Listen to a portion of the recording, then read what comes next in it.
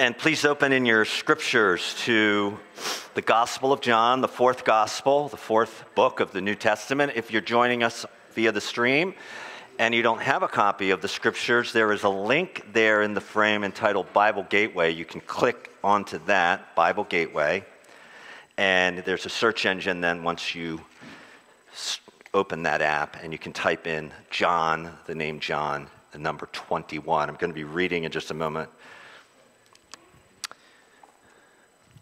most of chapter 21.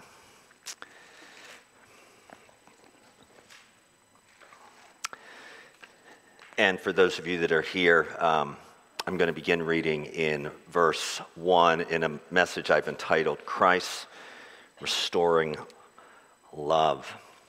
The building we are sitting in, 282 Summer Street, what is known as now Crossway Church's home, was actually the cornerstone of this building, if my history is correct, was celebrated after the parsonage next door was completed. That's a residence. They placed the cornerstone of this building, I believe, in 1969. It was a Baptist church then, and they had planted from another community what would later become known, I believe, as the Calvary Baptist Temple. If you were to go on our Facebook page, if it's still there, when we dedicated our occupancy and restoration of this property, then there was actual film taken of the dedication ceremony. One of the members of that church lives in Mansfield, and he shared it with us, and we shared it with the congregation then. And so you're sitting in a building whose shell was built almost 40, 50 years ago. By shell, I literally mean the structure alone, no windows, the doors were not finished, they were boarded. This is the original, woodwork that was in then. It was, when we purchased it in 2009 or so, it was stained with mold and repaired. There had been a fire and what appeared to be an earthquake, because the entire exit stairwell here was gone, and there was a hole. The floor joists, if that's what you call them, that support the chairs that you're on, they're the original beams of wood. They're 12 inches thick. It's a hardwood. I'm not sure what type of wood it was. It was dark brown. To me, it looked like redwood, but I'm sure it wasn't that. The plumbing, all the plumbing, the steel or copper pipe, whatever is back there for the baptismal was original. The baptismal was there. They were Baptists, so probably shortly after the cornerstone was put in, they put in the baptismal. But they never finished it. They never had either the means, or the ministry itself was able to sustain itself to complete the project. And so soon, the steeple that was on the building blew off. The woods that are so carefully manicured here and kept back had all grown in, and so you had an empty church building with now boarded up windows. There was a fire at one point. I believe there was even a bike shop in here at one point, illegally. I don't want to be sued for that, but it was illegal. You had a bike shop in here, as the neighbors will tell us. When we purchased it, we weren't building something new, we were restoring the building. We had to repair what was broken. We now have stairs, The plumbing is working, the bathrooms work. We had to repair the bathrooms, new wiring. But much of what you see was here, new drywall, but much of the existing brickwork and support behind those walls was here. We restored it by repairing it so it would work again and it could be used. There's actually a song written about this building by friends of the church when it lied empty. It was really a prayer, and the song, which is also on the Facebook page, you'll have to look for a while, talks about this lonely little building that God's not finished with in Franklin. And one day, it's going to be used by God. Again, it was written by a Christian. Well, the theme of restoration is just something that architects and builders and designers geek out over. It's the heart of the gospel.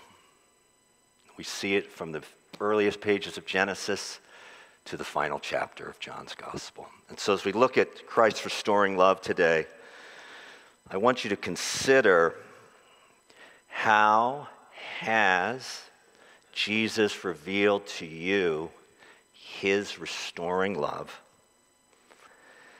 And what events from your past and heartaches in your present do you long for more of his restoring love to be revealed? John chapter 21. This is God's word. After this, Jesus, note this, revealed himself again to the disciples by the Sea of Tiberias. It's Galilee. And he revealed himself in this way. Simon Peter, Thomas, called the twin, Nathanael of Cana in Galilee, the sons of Zebedee, and two others of his disciples were together. Simon Peter said to them, "I am going fishing." They said to him, "We will go with you." They went out and got into the boat, but that night they caught nothing. Just as day was breaking, Jesus stood on the shore, yet the disciples did not know that it was Jesus. Jesus said to them, "Children, do you have any fish?" They answered him, "No." He said to them, "Cast the net on the right side of the boat, and you will find some." So they cast it, and now they were not able to haul it in because of the quantity of fish. That disciple whom Jesus loved therefore said to Peter, "It is the Lord." When Simon Peter heard that it was the Lord, he put on his outer garment and threw himself into the sea. The other disciples came in the boat, dragging the net full of fish, for they were not far off from the land, but about 100 yards off. When they got out on land, they saw a charcoal fire in place with fish laid on it and bread. Jesus said to them, "Bring some of the fish that you have caught." So Simon Peter went aboard and hauled the net ashore, full of large fish, 153 of them. And although there were so many, the net was not torn. Jesus said to them, "Come and have breakfast." Now, none of the disciples dare ask him, "Who are you?" They knew it was the Lord. Jesus came and took the bread and gave it to them, and so with the fish. This was now the third time that Jesus was revealed to the disciples after he was raised from the dead. Verse 15.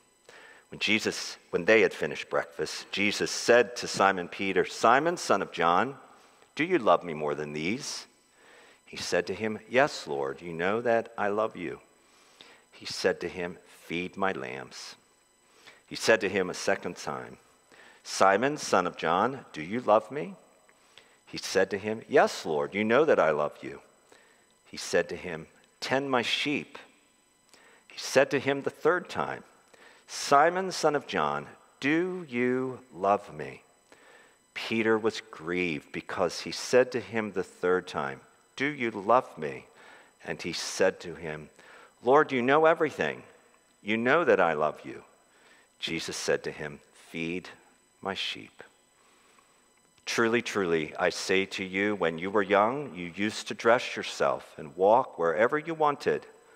But when you are old, you will stretch out your hands, and another will dress you and carry you where you do not want to go." This he said to show by what kind of death he was to glorify God. And after saying this, he said to him, "Follow me."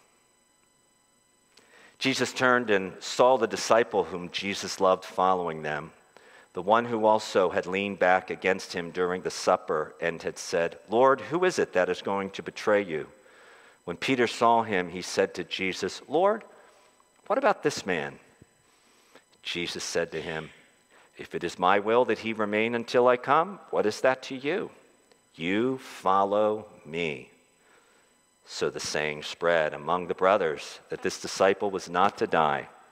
Yet Jesus did not say to him that he was not to die, but if it is my will that he remain until I come, what is that to you? This is the disciple who is bearing witness about these things and who has written these things, and we know that his testimony is true. Now there are also many other things that Jesus did. Were every one of them to be written, I suppose that the world itself could not contain the books that would be written. Let's pray. Lord, we thank you for your word. We thank you for true stories such as this that are not merely tagged on as an isolated incident, but capture, albeit for the last time in this gospel, the miraculous work of restoration you do, have done, and will continue to do in the hearts of those who continue to believe that Jesus is alive.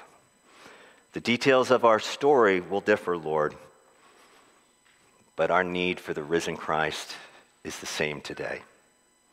And so we invite you to come to us again with tenderness, kindness, and compassion as we turn to you in faith. And it's in Jesus' name we pray. Amen. So as I'm apt to do, when I get excited about a story, we purchased this building in 2009, and by God's grace and through a lot of prayer and sacrificial giving and sweat and some tears, we finished the building, I believe, in a year to two, and our first Sunday in this building was on Palm Sunday in, I believe, 2011. It's the first week that we had chairs we could sit in that met the stringent fire code of Franklin, and they are stringent. And then Easter Sunday was really our celebration Sunday. Praise be to God for his faithfulness. So, repair something so that it can work again. That's my simple definition from the dictionary of Linda Evans under the word restoration.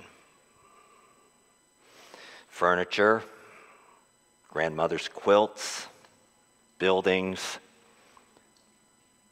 people. You and me too. The finale of the fourth gospel is more than the third post-resurrection appearance of Jesus accompanied by a miraculous catch of fish. Though those two things did happen, they're true, they're real, but it is the story of how Jesus comes to us when we turn to him.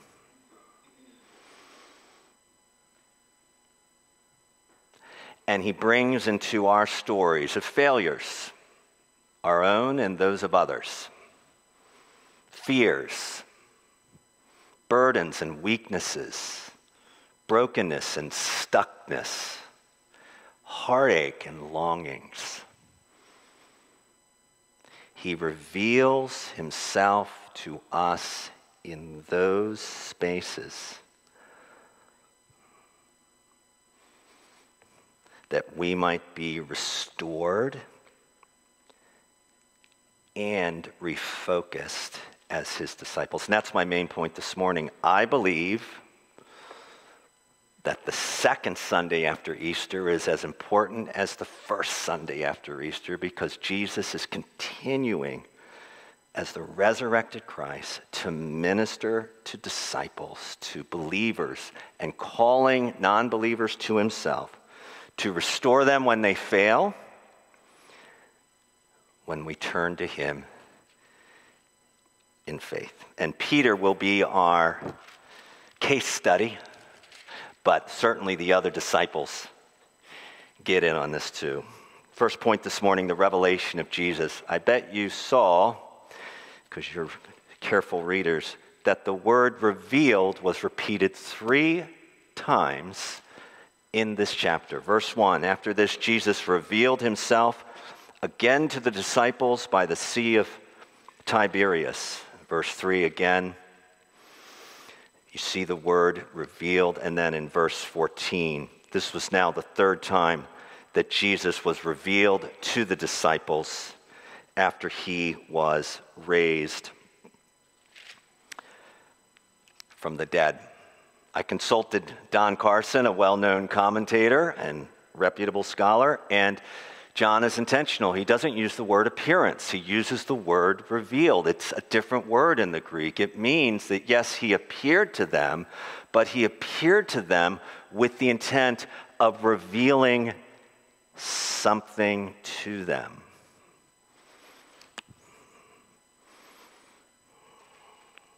And the details of this story really matter. And if we read through it, as I often do, in a hurried fashion, we miss it. And we focus on the wrong thing, as I often do. And yet, because we'll go slow enough to identify some of these details, we're going to read and discover that the heart of the resurrected Christ remains deeply committed to restoring you and me, not only in our present, where we feel we may have failed, but in our past, where we did fail. And in our future, where we don't know all that will occur, we may be tested and tried to turn away. It's an extremely encouraging account in the gospel. So let's consider it together. His 3rd appearance, and may the Lord by his grace focus your and my attention on the resurrected Christ and how he responds to the disciples and to us after he has revealed himself to them. It says that after this, well, it's 8 days based on the larger context after Easter Sunday. And we know that from what we read in chapter 20. 8 days, at least 8 days. It may be longer, 2 weeks. And it says that the disciples are now in Galilee by the Sea of Tiberias. Right? They're no longer in a room of locked doors in Jerusalem. They're home. It's an 85-mile journey to these shores. So it took some time to get there. Yes? I mean, I walk briskly, and the best I can do in about 6 hours is 10 miles, if it's flat. So 85 miles, long journey. And they traveled it. 7 of them did. Their names are listed there. Isn't it interesting? Simon Peter's mentioned first by John. Thomas is there, doubting Thomas, also called the twin. The sons of Zebedee, that's John, his brother James, and Nathanael of Cana. They're home. They're in Galilee. This is where Jesus first called many of them into ministry as fishermen. And it says that there he meets them, verse 4, as day was breaking. But verse 3 says they had caught nothing. Let me just acknowledge this. Perhaps their being in Galilee is fulfillment of what Jesus said in the upper room to them the last night, in that long, extended discourse we have in John, where he says in chapter 16, verse 32, "Do you now believe? Behold, the hour is coming, indeed it has come, when you will be scattered, each to his own home," verse 32, "and will leave me alone. Yet I am not alone, for my Father is with me." Perhaps that's why they are in Galilee, for they had left him. It is interesting that they went fishing in the night, right? When we did John's gospel several years ago, we noticed that the gospel opens with this proclamation that a great light is now showing in the person of Christ. And night in the Gospel of John almost always is symbolic not only of its nighttime and it's dark outside, but spiritual darkness, the absence of spiritual light. So Nicodemus, despite the favorable depiction of him in The Chosen, which I enjoy that, although I struggled with his depiction of Nicodemus, that's just me, he came to Jesus in the night. Judas betrayed Jesus, and Jesus said to him at night, do what you have to do. The women showed up at the tomb in the night. In John, it's almost always symbolic of spiritual darkness. So they're in Galilee, and Peter says to them, let's go fishing at night. Now, yeah, I don't fish. Maybe you're going to tell me over coffee. That's the best time to fish. The fish are jumping practically into the nets at night. That's fair. But in John's gospel, not your fishing experience, he uses night to mean two things. And maybe that's why they're fishing. They're fishing perhaps because Peter, who's leading them, he says to them, I'm going fishing, and the 6 disciples say, I will go with you. They're fishing perhaps because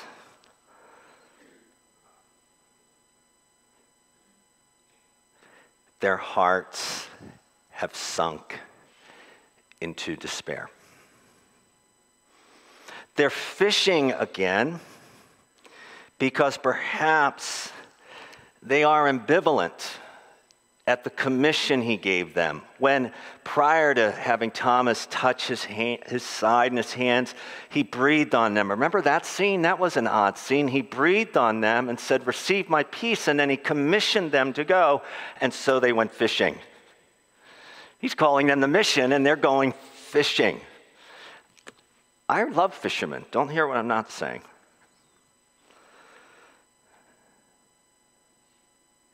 And it's Jesus who reveals himself to them there on the shores of Galilee while they're fishing.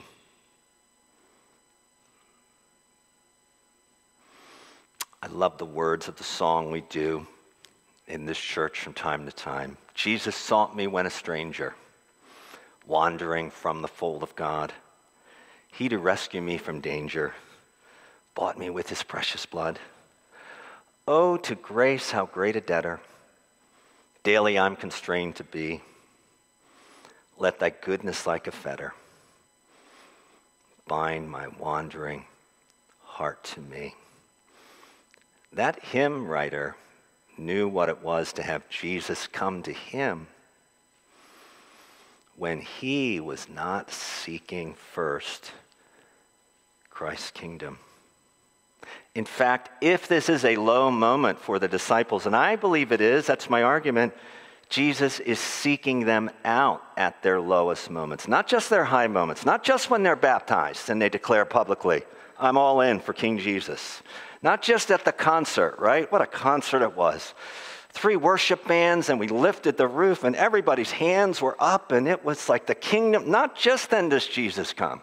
Not just at youth camp on the final night when the call is given and the invitation comes and all the youth move forward. And not just then. This Jesus comes to us at our lowest moments. Amen? Because he is the God who restores the joy of our salvation. At least that's what David said in his most famous psalm, Psalm 51. Restore to me the joy of your salvation. Cleanse me.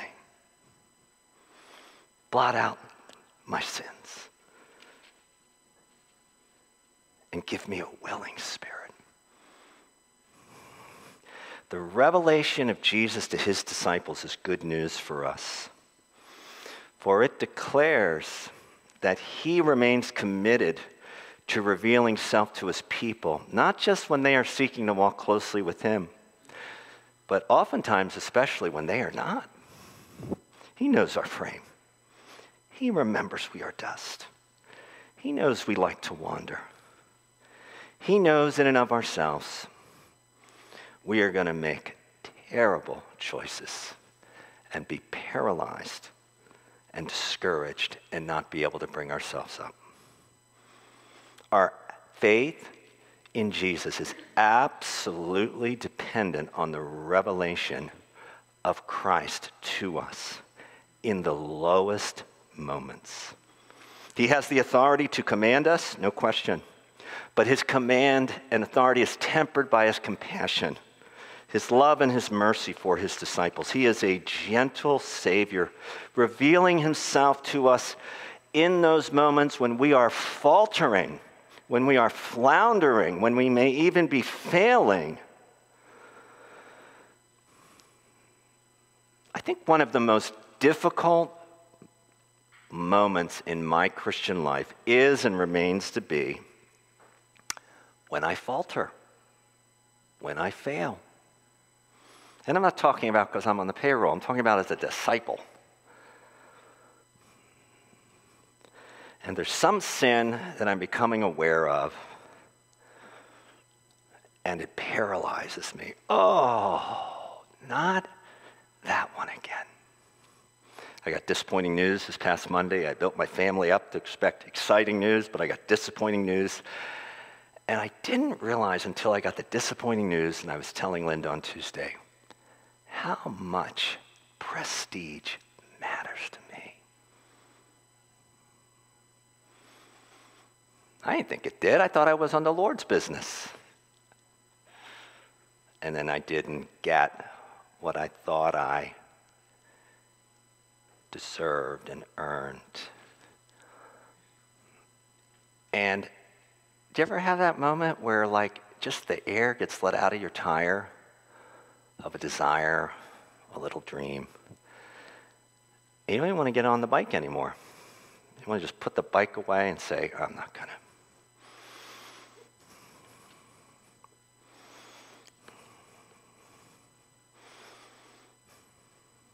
Difficult moments in parenting. When the children that you've sowed faithfully in modeled what you thought was authentic Christianity, prayed, even fasted, lost weight in praying for them, took them here, exposed them to this there. And as they get older, their hearts have gotten colder. And the conversations that once seemed so easy to have about Jesus become more painful. I'm not talking about them. I'm talking about what goes on in your heart in that moment. You know what goes on in mine? I want to go fishing. Not really. I hate fishing. But I want to do something I'm good at so I don't have to think about this anymore. Oh, I believe in the resurrection. But then confronted with my need for it and the hope that it gives, in that reality, I become wobbly. And that's just me. But I find in the pages 7 men who for 3.5 years have been with him. 3.5 years have witnessed his miracles. 3.5 years have sat under his teaching. There's nothing about his appearance that would draw us to him. There's nothing about his charisma that convinced them he's the Messiah. It was revealed to them, albeit partially. It was a veiled disclosure, but it was revealed to them and ultimately culminated. They witnessed his crucifixion and resurrection. And 8 days later, they're faltering. They're floundering. They're failing in their mission. They've been commissioned and they're failing. I am so glad John has a chapter 21 because it gives hope to me and to any of you who with Peter can say this morning, Lord, I need a fresh revelation of your restoring power.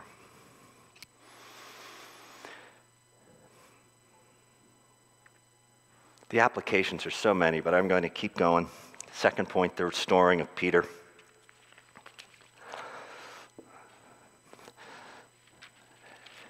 This is so, I think John must have a sense of humor. I think he's painting Peter in a humorous light.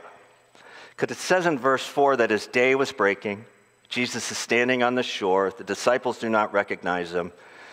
He calls out again, children, do you have any fish? They answered him, no. He said to them, cast the net on the right side of the boat. You're going to find some. So they cast it. Now they were not able to haul it in because of the quantity of fish. The disciple John says, it's the Lord.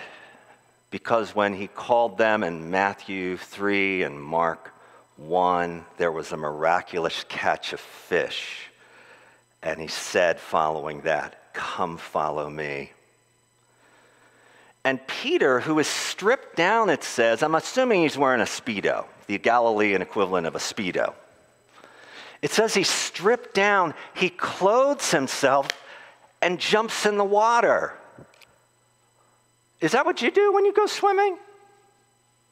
You put on your warm-ups, you put on your sweater, you put on your jacket, and you jump in the water. I mean, maybe, I guess, if we're doing that polar bear thing, right? In Boston, don't they do that? Peter, who's stripped for work, clothes himself and jumps into the water. That's an important detail. Why is Peter swimming with all this clothing on? Is there another instance in Scripture when people who come into the presence of God, knowing they're guilty, clothe themselves? It's the Garden of Eden all over again. He's ashamed. He's denied him. 3 times he's denied him after professing he would be the most loyal. His conscience is not only guilty, it is racked with the reality of, Lord, I failed you in your moment of greatest need. I think it's John, one of the gospel writers, records that when Peter denied him for the 3rd time, somehow in the mystery of that night with that trial, Peter and Jesus' eyes met. Can you imagine for Peter the guilt and the shame and the humiliation that he denied knowing Jesus, denied knowing the Galilean to a servant girl, to a stranger?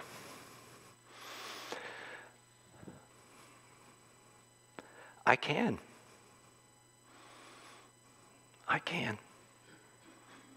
Every time I'm asked, what'd you do Sunday? And I don't say first thing, I went to church with the people of God and celebrate the resurrection of Jesus. I dodge that regularly, even though they know I'm a pastor and they probably know I'm there. An opportunity to share the gospel. And I share some of it, the happy part of it, but don't tell them the bad news part of it, that apart from faith and repentance for sins, there's only judgment. So receive Jesus, your loving Savior. I whatever that is, qualify it.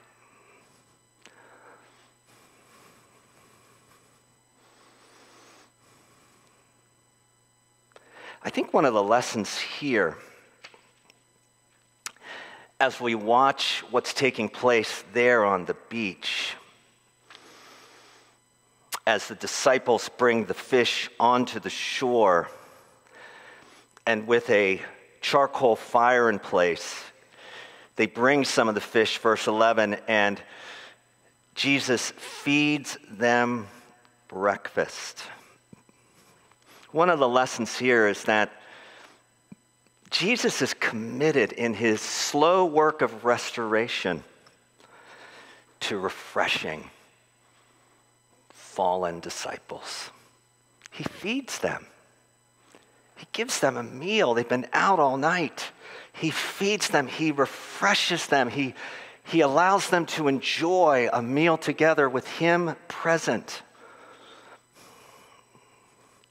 But then, as the focus shifts in verses 7 and 8 to Simon Peter, and the work of restoration now is full bore, Peter, having fallen down before the Lord, ashamed of denying Christ, says to him, Lord, Lord. Peter, who is meeting the risen Christ, not fully restored. Does the light bulb go off that the last time he was sitting before a charcoal fire was the night he betrayed Jesus in the high priest's courtyard? Do the dots start to connect that when you called me to follow you, there was a miraculous catch of fish? And then now on the beaches of Galilee, you're refreshing me with breakfast before a charcoal fire, which can't but hearken back to the night I denied you before another charcoal fire. There's only two. There's only two in the Gospel of John. This one and that one. What's Jesus doing? Why is he rehearsing his calling when he first followed him 3 years ago and his moral failure when he denied him? I think he's saying to Peter, I know what happened. I know what is burdening you. I know why you have clothed yourself to cover your shame. It's not enough to fix the wall that you see is broken. If the wall is broken down deep, you have to see what's wrong in the foundation and fix what is wrong in the foundation. And so that's what Jesus is doing. He's taking Peter back to the moment when he denied him. He's going down deep in a real sense. He's taking him all the way back to his calling and then his denial, so that when he asks them those famous questions that many of us have heard, having had the meal together, beginning in verse 15, Simon, son of John, do you love me more than these? Yes, Lord, you know that I love you. Feed my lambs. Verse 16, Simon, son of John, do you love me? He said to him, yes, Lord, you know that I love you. Tend my sheep. He said to him a third time, Simon, son of John, do you love me? Peter was grieved because he said to him the third time, do you love me? Lord, you know everything. You know that I love you. Jesus said to him, feed my sheep.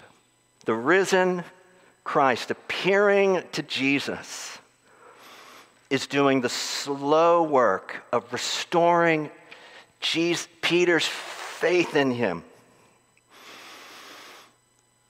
so that the threefold denial of his allegiance to him would now be, if you will, supplanted by the threefold recommissioning of Peter to tend and feed and shepherd sacrificially the friendship of God, the people of God.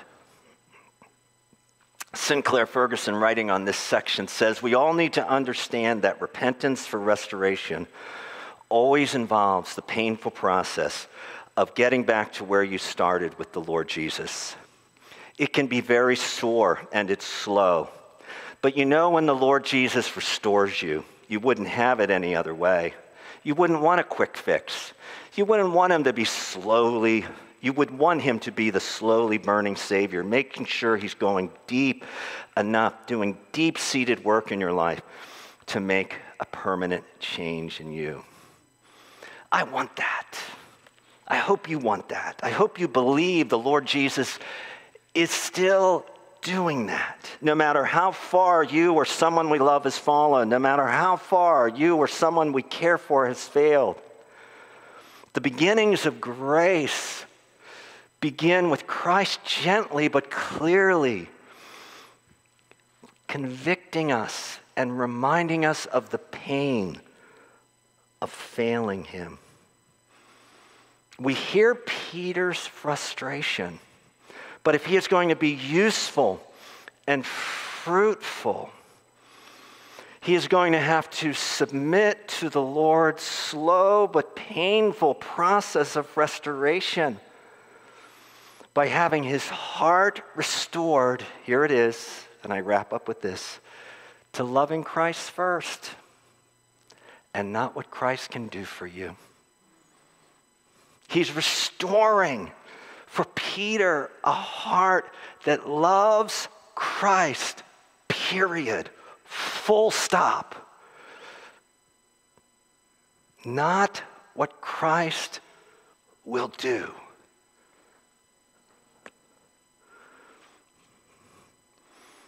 So that this relationship will not be a legal relationship where we try to score points with God by doing things for him. No points are scored before God. Any true service is rooted in a heart that's so transformed by him, loves Christ more. But secondly, perhaps the equally important, if he is going to feed God's people and tend his sheep and sacrificially lead God's people, Peter, it will be painful. It will be costly. Jesus speaks to him in verse 18 of his death. And in metaphoric terms, we don't have time to read the passage, but in talking about Peter's death, he knew that what Jesus was saying is that this was going to be a costly ministry. Friends, the Christian life, you know this, is costly. It's hard. It's joyful. It's purpose renewing. It's hopeful. It's painful. It's costly. It's difficult. And almost instantly, Peter is distracted by the other disciple, John, when Jesus says of him, if it is my will that he remain until I come. He's distracted by the comparison. My life's hard, but this other Christian I know, it appears his life is easy.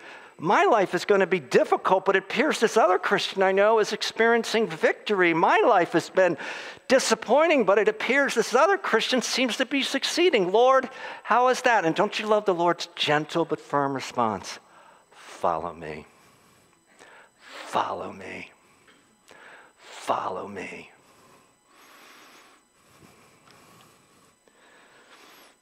He's refocusing Peter, isn't he? Having restored his heart, that the call to love him and the sacrificial leadership needed to serve him will mean he will have to follow him alone.